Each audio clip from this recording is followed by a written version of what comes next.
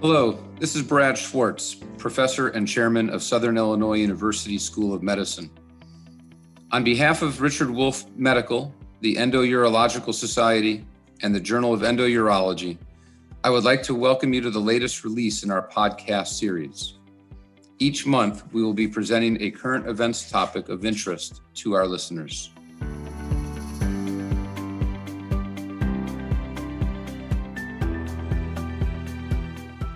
On this broadcast, I am happy to introduce Dr. Nicole Miller, professor in Department of Urology and Fellowship Director for Endourology and Laparoscopic Surgery at Vanderbilt University in Nashville, Tennessee.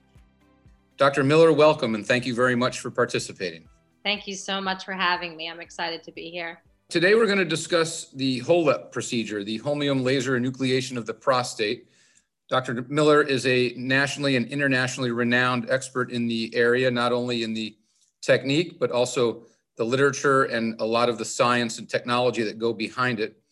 I guess what we can start off with, Nicole, is where do you see the current status? What is the current kind of, how does it fit in, and where do we fit this into our practice nationally and internationally? Yes, the good news for HoLEP is that the number of cases and the number of surgeons performing it is certainly increasing over time. The bad news is that still the number of cases as it stands per number of BPH cases being done, particularly in the United States, is still small. So in 2015, we looked at this at our group and published that information. It was only about 4% of all BPH cases then. In 2019, it's up to 7%. But if you look at the available data, there are 14 randomized controlled trials that show the superiority of this technique. And so for it to be only 7% of all cases done, it's still rather disappointing in my mind. Now, when we look sort of internationally, there's been greater adoption, particularly in Europe and Asia. And you might ask, well, what's the reason for that? I think there's a lot of potential reasons, but one is that the payer systems are really different in those countries. And I think the idea of being able to do one procedure that's going to be very durable is attractive, particularly like in a national health service. But also, particularly in the United Kingdom, they have a training program for residents. And so it's an integral part of the educational process. So I think those things make it more attractive. But those of us who do it here in the States, we are desperately trying to teach more and more fellows and other interested parties. So I want to get back to that, the teaching part and the competence. I guess if I could just ask a real quick question about your previous comment about the numbers. I know that the Rezum and the UroLift and maybe even the aquablation, maybe some of these newer minimally invasive procedures probably don't really target the same patient population as HoLEP as far as prostate size configuration. But do you really feel that those have made some impact on the slowing of the acquisition of the procedure or not? I think anytime there's new technology in BPH, particularly if it can be done outpatient and it can be done, without a significant learning curve, it's going to be a competitor for HoLEP.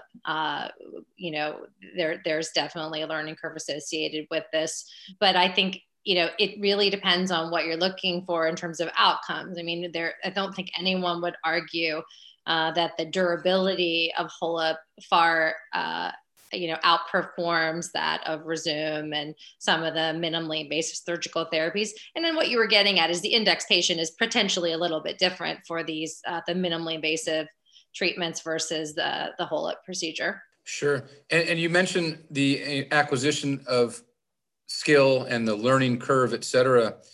Realistically, I'm going to just start doing HoLEPs tomorrow. What realistically is a, quote, number of cases to competence? What is that learning curve? And what are some of the barriers to learning the procedure? And what are kind of some of the more difficult steps to maintain, and how do we maintain proficiency? And you can even discuss that with national and international pressures and obstacles. Well, to your first question, to me, the learning curve has been fairly well established as somewhere between 25 and 50 cases if you have appropriate mentoring. And the question is really, what does that mean, appropriate mentoring? As I mentioned before, in the United Kingdom, there's a very robust program that if you are a community urologist or even an academic urologist, you can sign on to this program to be formally mentored. Nothing like that quite exists in the United States at this point. And so I think that those of us who are really busy and do a lot of the operation, we're so busy operating that a lot of times we've fallen short in the mentoring portion. We certainly are teaching our fellows and so forth, but trying to get more physicians that are in the community to adopt the procedure has been difficult. And I think the barriers are that even now, after HoLEP's been around for a long time, there still really lacks adequate simulators. So having to learn how to do an operation like this in the operating room, on patients in a live surgery setting is pretty stressful, I would say. And I think we've learned from other fields how important, simulation and practice is in surgery. The whole issue of barriers to adoption, BPH needs to be a big part of your practice if you're going to learn how to do this, because we know that you need to stack cases in order to gain proficiency. And so if you do 1 or 2 BPH procedures a month, that isn't going to be enough to be able to feel confident in doing this type of procedure, which is rather demanding. And I think what I've learned more over the years that I don't think I appreciated at the beginning was how much variability there is in prostate anatomy, just from not just size, but length and height, and whether it's pushing up the bladder neck and is there a median lobe? There's just, and each one of those different configurations changes the complexity of the case for sure. And I think, we know that the learning curve is best overcome if you initially try to stay with prostates that are probably less than 100 grams. But if you go out into practice and people know that you do HoLEP, they're going to send you 300-gram prostates, and that's a lot to overcome when you're just learning. Be careful what you ask for, right? That's right. That's right. I think a lot of people have questions also about some of the technology and maybe some of the technology variabilities that exist. One would be the morcellator, or at least the extraction device. And maybe you can just touch on have we seen a drastic improvement and a considerable improvement to minimize complications with that? And also the laser technology are we maxed out with that, or is there still room for growth? Yes, you ask a very important question. When we have surveyed physicians as to what parts of the operation they're most worried about, the morcellation, oddly enough, is the one that is, that always comes up. I think surgeons are concerned about having a bladder perforation or morcellator injury. And yet those events are so incredibly rare. And when you break down the parts of the operation, the morcellation is actually the part of the operation that's the easiest to learn and has the shortest of the learning curves. In terms of like what has improved in the technology, the most popular morcellator, I would say, is the Richard Wolf morcellator, because it has a oscillating blade and it's totally smooth on the backside. And so that really allows you to come along the base of the bladder without worrying about engaging the bladder with the morcellator. So I think that's not as much of an issue as would be of concern. The laser technology is a pretty exciting area. The newer lasers that have pulse modulation have really improved the hemostasis that we have during HoLEP procedure. And one of the reasons why we would usually bring patients in as an observation stay was because they needed continuous bladder irrigation. Since I switched to holmium laser with pulse modulation, I send almost everyone home. So that is a huge, and I'm not the only one. Most of the high volume HoLEP surgeons have turned this into an outpatient operation. So, and I only see the lasers getting better. And how long roughly do you keep your catheters in, just for someone who doesn't really do them or not familiar with them? Do you leave them in for a while? About 12 hours. If they're a first case or a last case of the day, they keep their catheter just overnight. There are some, I know that Dr. Krambeck and Dr. Humphreys are doing some work on trying to get catheters out same day. I have not done that to date, but we are moving a lot of our cases to an outpatient surgery center now, based on the data that we've acquired over the last year, showing that this can be an outpatient procedure. And so I think, in that scenario where it's true outpatient, we may be trying to get some catheters out same day.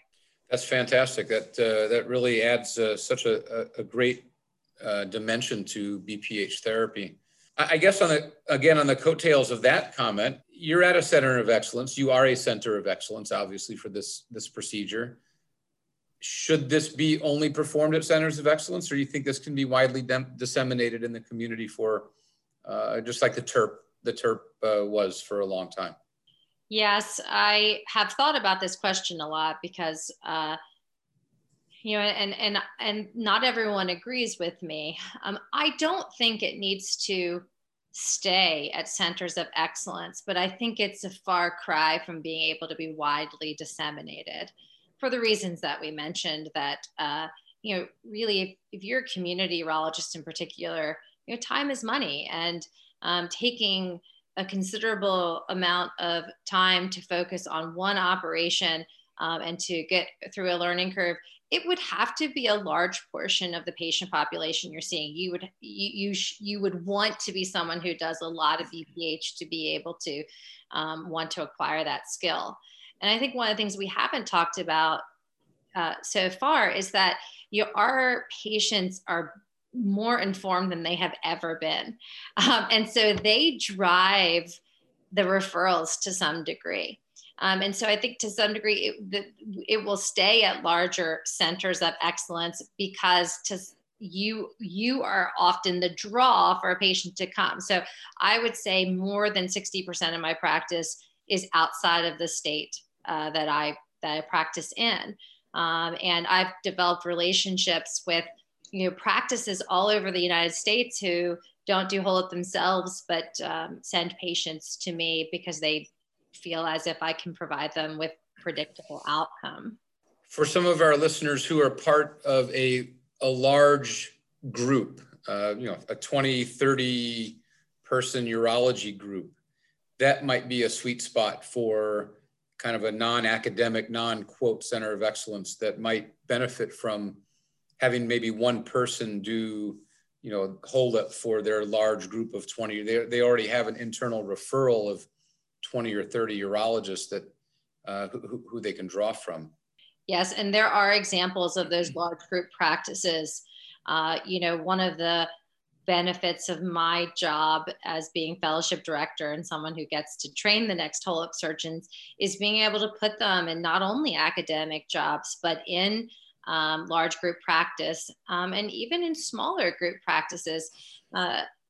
The key is that the group itself has to buy in to this being a benefit. And I think it's hard to explain how good an operation this is until you get the opportunity to see the patients back in the office. And anyone who does a lot of HoLEP would be able to tell you that.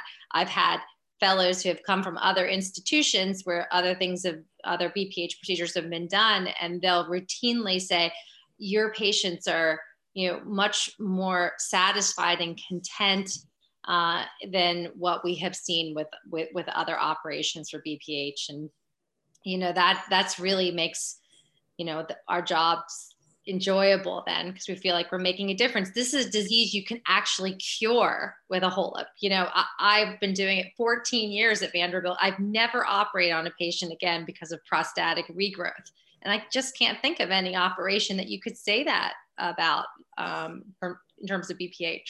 Very good point. That's a very interesting point to think about when we want to isolate these to centers of excellence. It'd be good to have these disseminated amongst other urologists. So on closing of this, again, I want to thank you for your time, but kind of an obvious question, what is the next treatment for symptomatic BPH? Is there something that we're not familiar with? I know that you and Duke Harrell are certainly very, very involved in a technological center and a new technology juggernaut down there in Nashville. What do you foresee, something endoscopic or outpatient or minimally invasive, et cetera, that might mimic a HoLEP, or it might take the place of a HoLEP, or it might take the place of existing technologies? We love to say innovate or die. And I honestly think that is true. And urologists are such good innovators and adopters of new techniques. And I do very few things that I learned in residency. Had to teach myself, all new techniques for the better of the patient. There has certainly been increased interest in robotic platforms across urology. I don't think BPH will be any different. I mean, essentially, the aquablation is a robotic platform. We're incredibly lucky at Vanderbilt to have a very close relationship between the Department of Urology and the Department of Engineering, plus what's called the Vanderbilt Institute for Surgery and Engineering, which allows us to collaborate. And in that process, Dr. Harrell and myself, Bob Webster, who's a PhD in engineering, have been looking at a transurethral robotic platform for not only BPH surgery, but really for any type of transurethral surgery. And it allows the use of really two robotic arms that are miniaturized, about 2.5 millimeters each. So you can imagine having the ability to have like a basket in one hand, or a laser in the other hand, or a retractor, a transurethral retractor. Because I think when we think about what makes this procedure difficult is you have to, for HoLEP in particular, you have to maintain countertraction. You have to get the beak of the scope in there. You have to have the laser pointed in the right direction. If you had two hands and two instruments, you absolutely could do this operation even better than we do it without. But if you can think beyond BPH, maybe we could take the entire prostate out and then suture the bladder back to the urethra. And I mean, that's the RO1 that Dr. Harrell has, and I'm a co-investigator on. That's sort of the next step, looking at whether we can do robotic suturing. But specific to BPH, it's really just being able to give us a way to deliver, whether it's a new laser energy or a different type of instrument to the prostate. I think robotics is unlimited in terms of its opportunity. Fantastic. Dr. Miller, we really appreciate your time and your expertise. Please keep up the good work, and we hope to see the next body of work coming out of your institution. And we wish you well. Thank you. Thank you so much.